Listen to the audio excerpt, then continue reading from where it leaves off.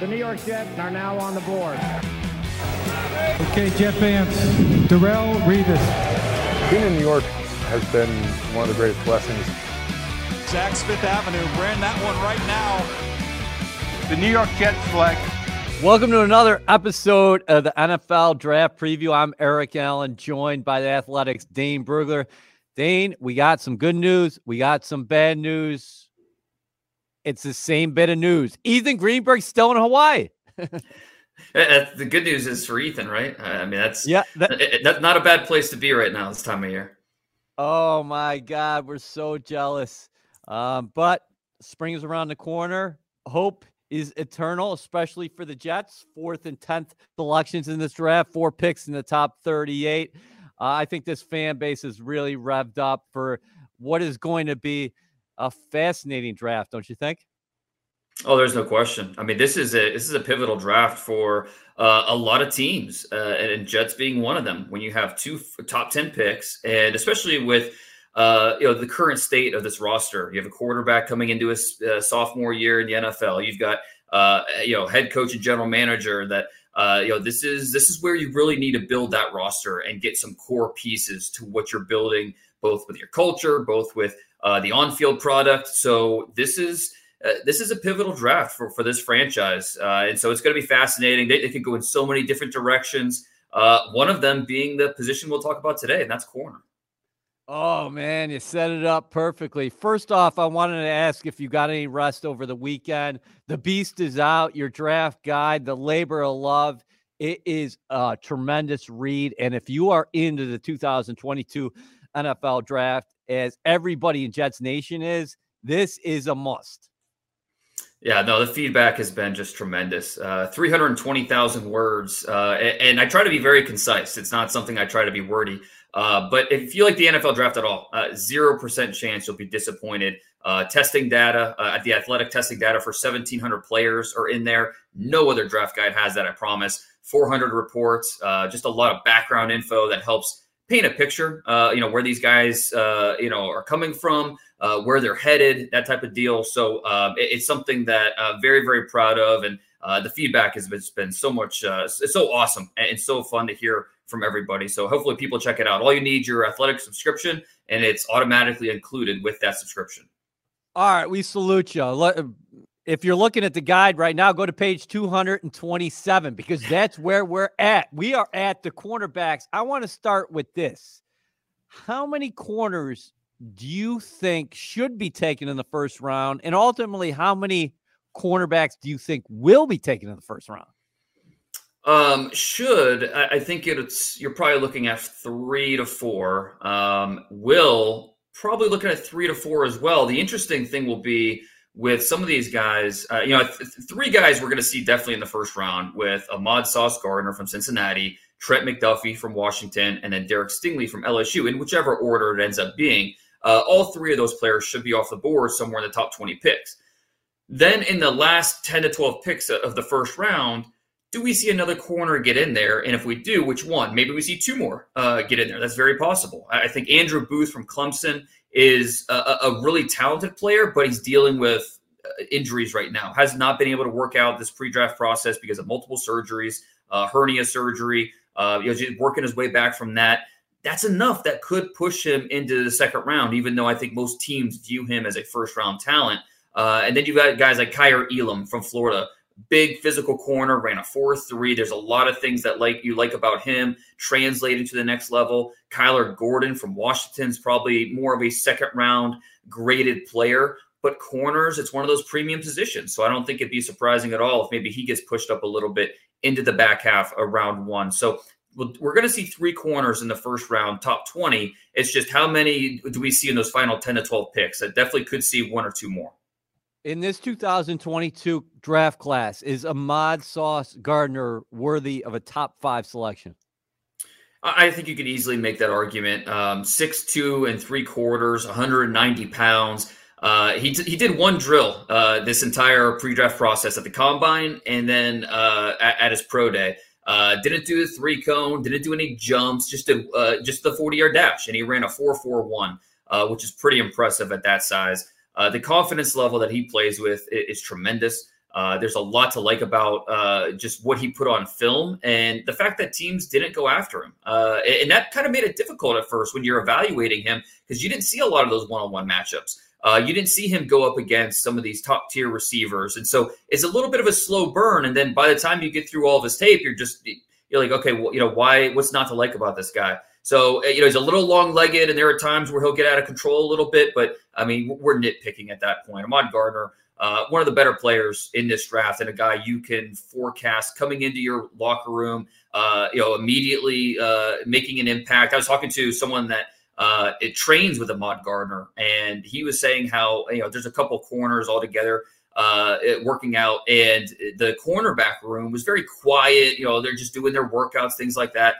Ahmad Gardner was a week or two late because Cincinnati played so deep into the playoffs, into the season this past year. So he was a week or two late going to training. Once Ahmad Gardner showed up, it's like the temperature in the room just skyrocketed. All of a sudden, it's energetic. Yeah, everyone's getting on each other and having fun, and that's kind of what he does. I mean, that's his personality. That's how he plays. That's how he carries himself. And I think a lot of teams will look at that as a positive for what he could bring to the locker room. So Ahmad Gardner, would not be surprised if he ends up being a top 5 pick in this draft. How does a guy go from being the number 163 cornerback in the 2019 recruiting class to one of the top players selected in the draft? Yeah, well, this is a perfect, way to, kind of flex the muscles of the draft guide, because that's, the background info kind of tells you that story.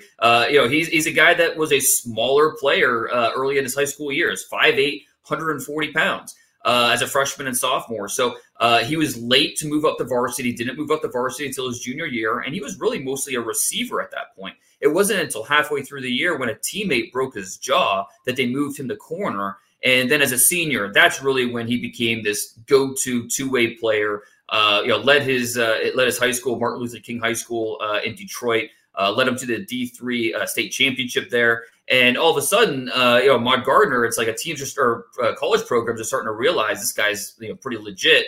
And a few Power 5 teams looked at him, but he really liked the opportunity at Cincinnati. What they were telling him and the opportunity to play right away in that defense. And so he went to became a Bearcat with Luke Fickell, and the rest is history. 3-year starter, had at least 3 interceptions each of the last 3 years, turned himself into a first-round pick.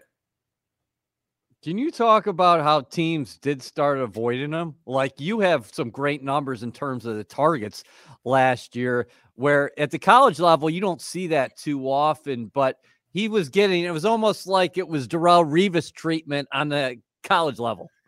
That's exactly it. And, talking to coaches that went up against Cincinnati, it's kind of pick your poison, because Kobe Bryant, on the other side, a pretty good corner himself, won the Jim Thorpe Award this past year.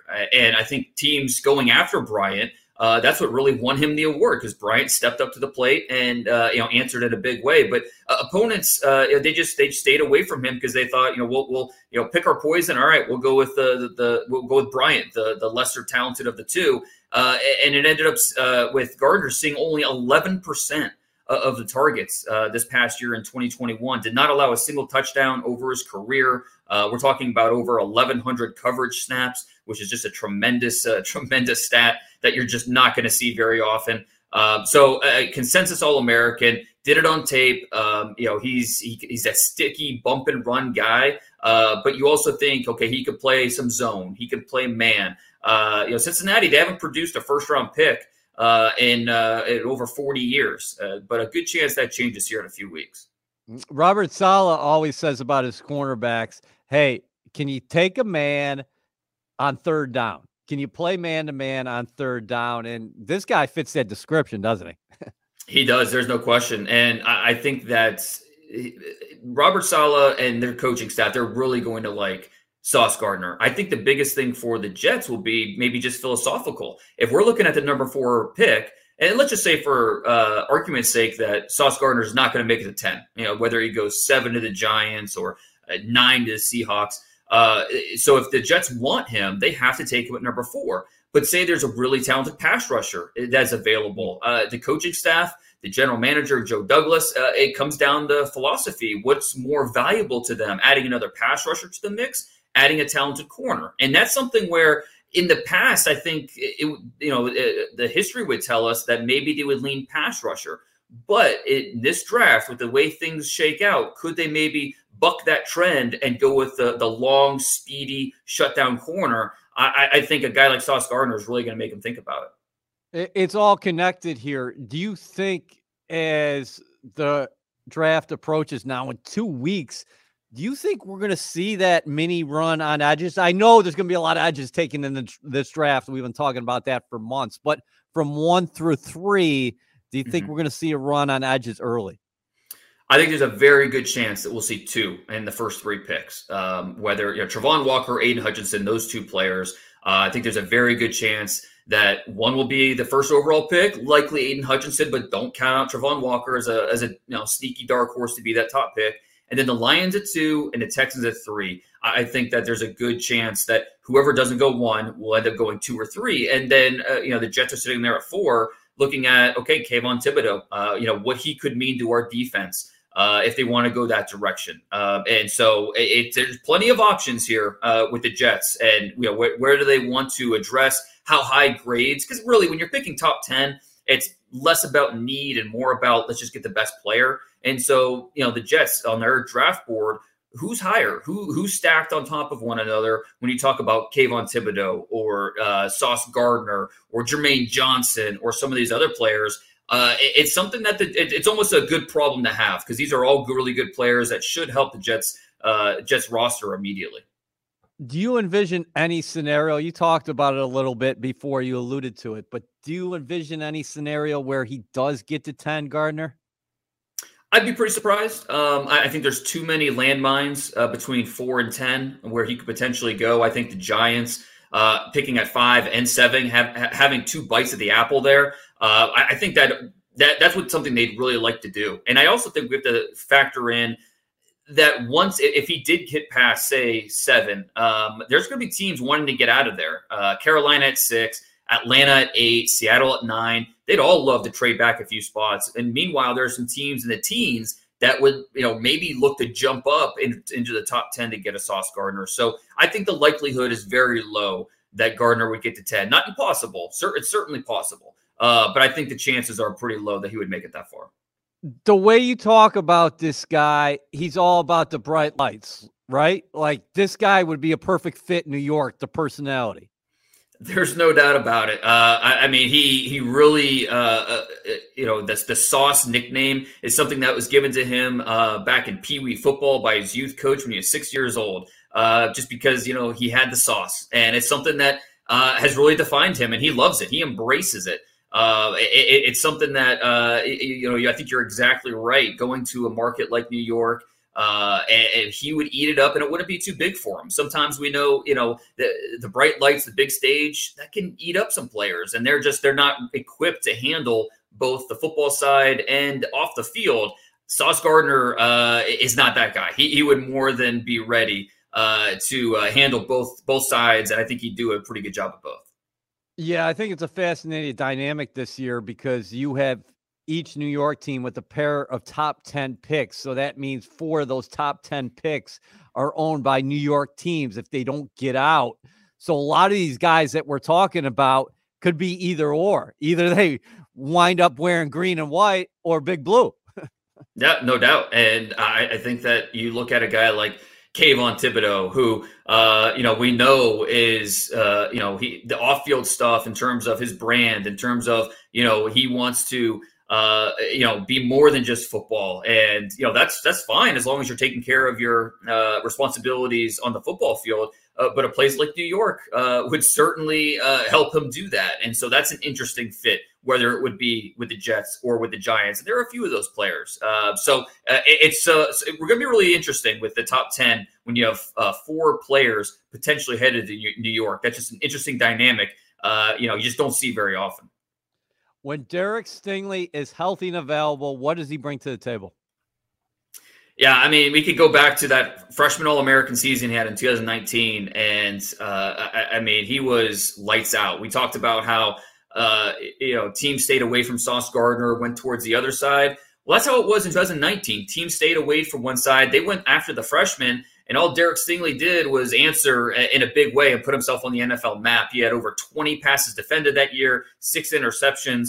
I don't think we have any questions about Derek Stingley and what he did in 2019. The questions are, okay, the past 2 years, did he regress as a player? The durability is something that teams are going to factor in. And not just the durability, but is this a guy that's going to be willing to play through injuries? That's something that teams will really, talk to Stingley about and try to get to the bottom of it. Talk to his college coaches and figure out, okay, does he have the toughness that you need to play NFL football? That a simple injury is not going to knock you out. So with a guy like Derek Stingley, he did have the foot surgery this past year. And talking to him, he said it was the first surgery in his life. So this isn't a guy that's been hurt, constantly over his career, but it is something that teams are looking at. And it was good that Derek was able to get back onto the field for his pro day just to show that he's, moving around okay. Ran it in the low 4.4s in the 40-yard dash, which pretty good time at, a guy that's over 6 foot, 190 pounds, jumped really well, had under 7 seconds in the 3-cone.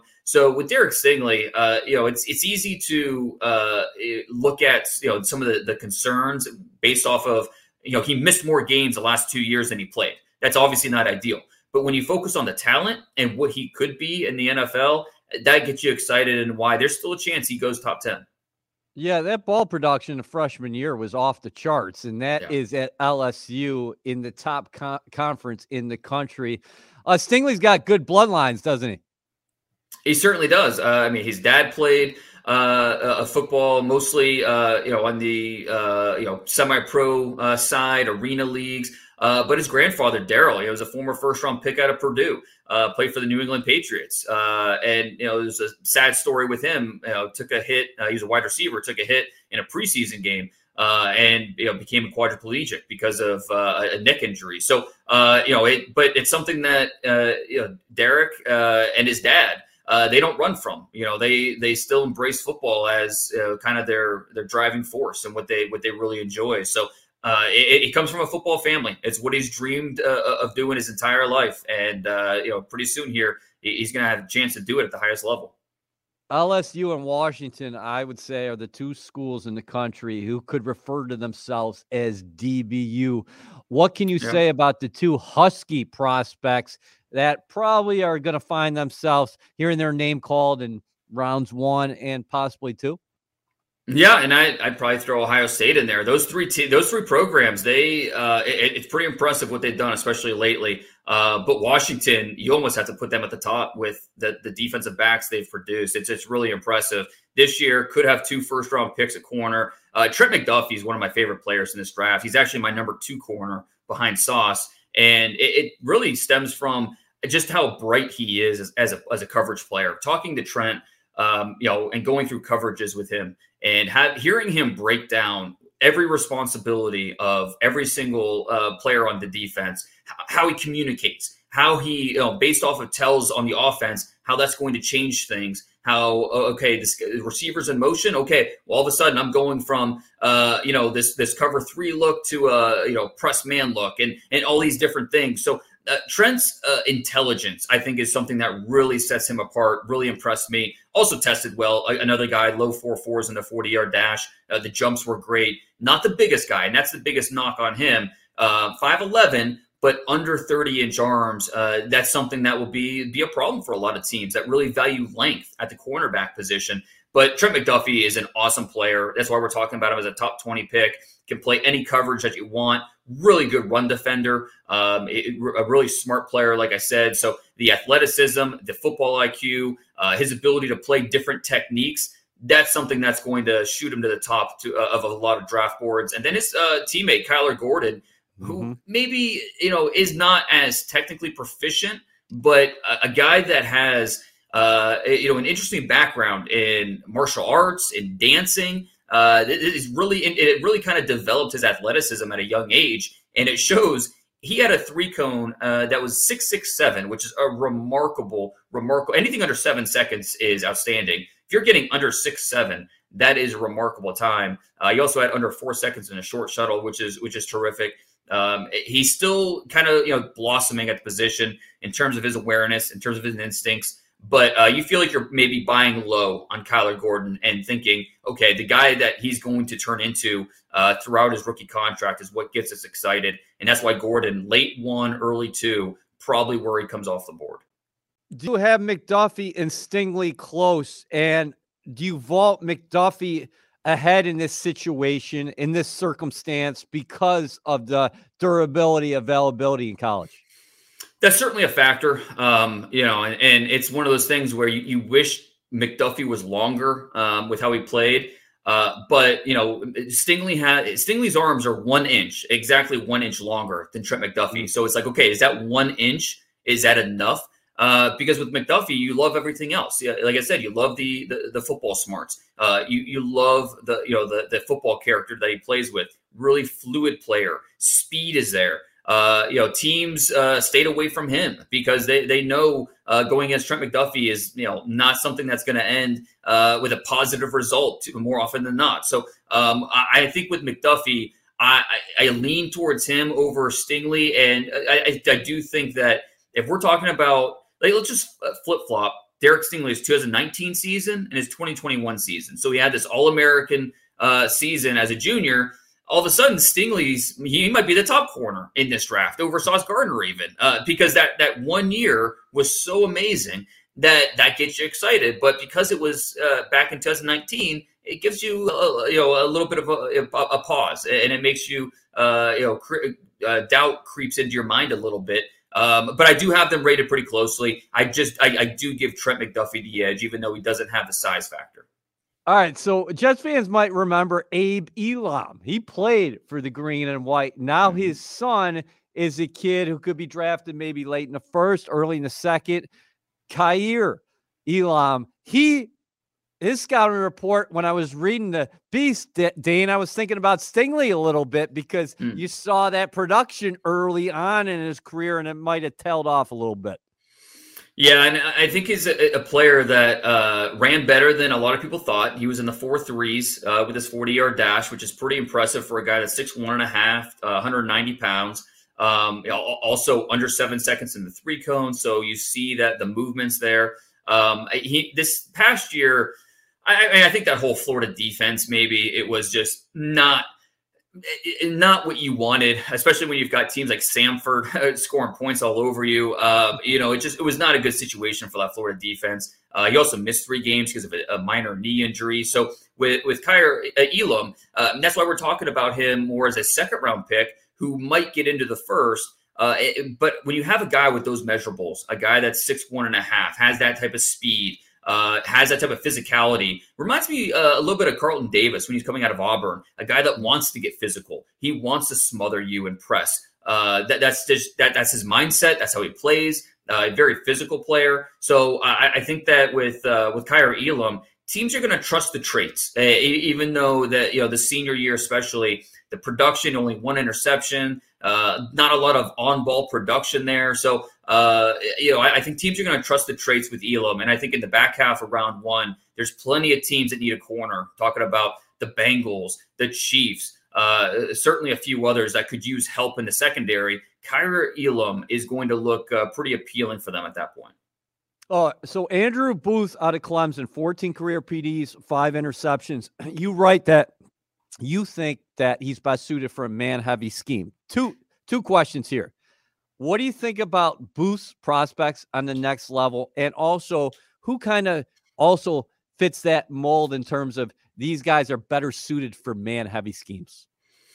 Well, I think, starting with that second question first, Sauce Gardner immediately stands out because of, I think Derek Stingley as well. Both those guys really proved themselves in man. That's where I think they're most comfortable. Kaiir Elam, I think as well. I think he, as a press corner, a guy that, again, likes to get physical, and he's not playing. I thought when he was playing off coverage, that's where maybe he struggled just a little bit in terms of his twitch.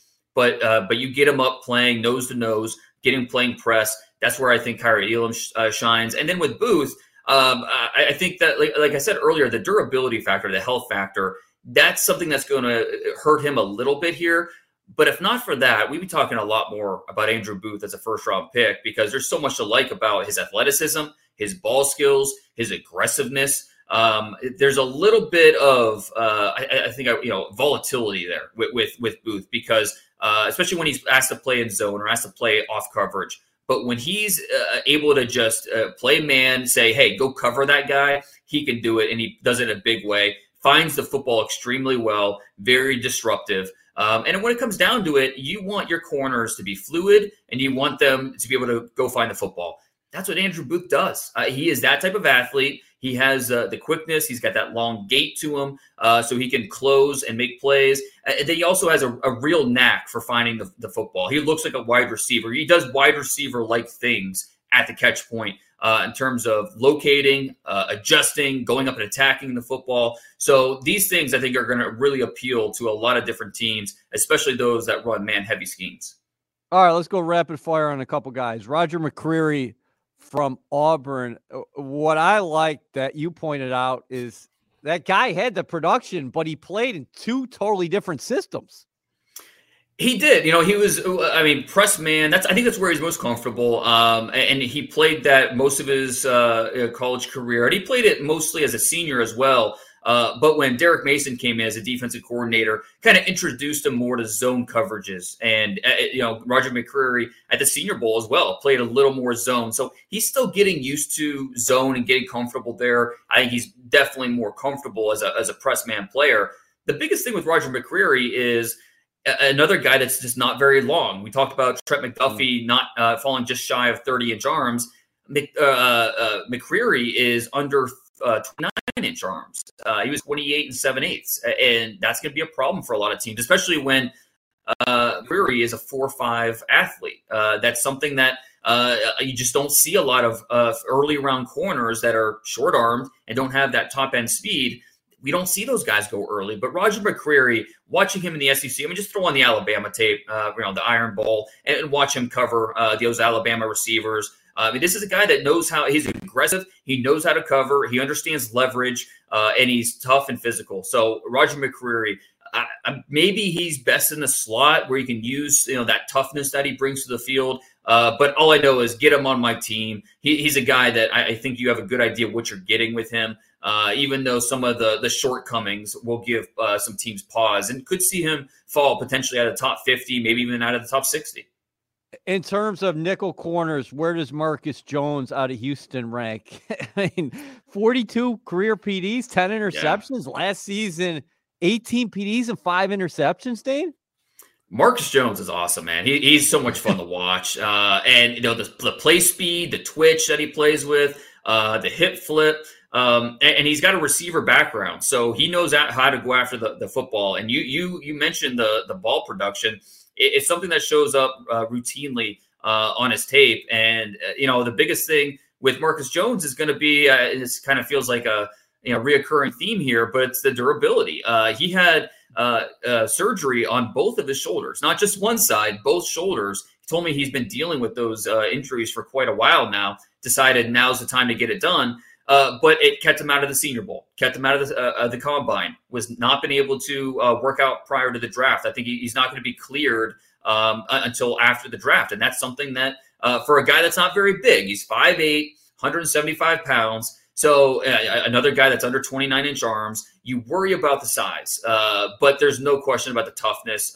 And then the return value on special teams, 9 return touchdowns in his career, 6 kickoff returns, 3 punt returns. That's just an extra dynamic that makes him maybe just a little bit more valuable when talking about drafting Marcus Jones. So this is one of those picks that will depend on what the doctors say with the shoulders. As long as the doctors give you 2 thumbs up, Marcus Jones belongs somewhere on day 2 as that slot corner and impact return man. How about Tariq Wooden? If you want speed, this is your guy. Yeah, this is a unicorn, a true unicorn. How many guys out there are 6'4", 205, and run a 4.26, and are playing corner? And it's rare, very, very rare. And with Woolen, we have to factor in too that he made that transition from receiver to corner really in the midst of a pandemic. He was receiver most of his life. That was his focus. goes to UTSA, and he had some bigger offers. Baylor went after him, a few others, but he committed to UTSA, stayed loyal to that. Goes there, and he was a receiver. He had like 24 catches over his first 3 years as a backup, and then in 2019, towards the end of the year, they had some injuries, needed someone to step up at corner. They moved Tariq Woolen over to that side of the ball, and coaches decided to keep him there. And so for the past 2 years, in the midst of a pandemic, he's making that transition, and so still noticeably raw in a few areas, technically speaking, in terms of just reading his keys and understanding routes and things like that. But again, 6'4", 205, almost 34 inch arms, and a guy that has the speed, and not just the speed, but he had a 42 inch vert, respectable numbers across the board in all these athletic testing numbers. So with Woolen, you're getting a guy that you're thinking about the future. You're thinking about what he's going to grow into, even though first year, second year, it might be a little bumpy. But Woolen, the potential's off the charts. Speaking of potential, how about let's stay in Texas and talk about Zion McCollum out of Sam Houston State. He had the numbers in the college game. I know he didn't face the top end competition. It's going to be interesting watching his transition, right? No question. We have to remember that Sam Houston State, they won the FCS national title in spring of this past year, and Zion McCollum was a big part of that with what he did on defense. He was playing next to his twin, Tristan, who's also in this draft class and tested pretty well as a safety, where McCollum's more of that corner. And talk about ball production. Nobody in this draft has better ball production than Zion McCollum, a 5-year starter at the FCS level, 54 passes defended, 13 interceptions.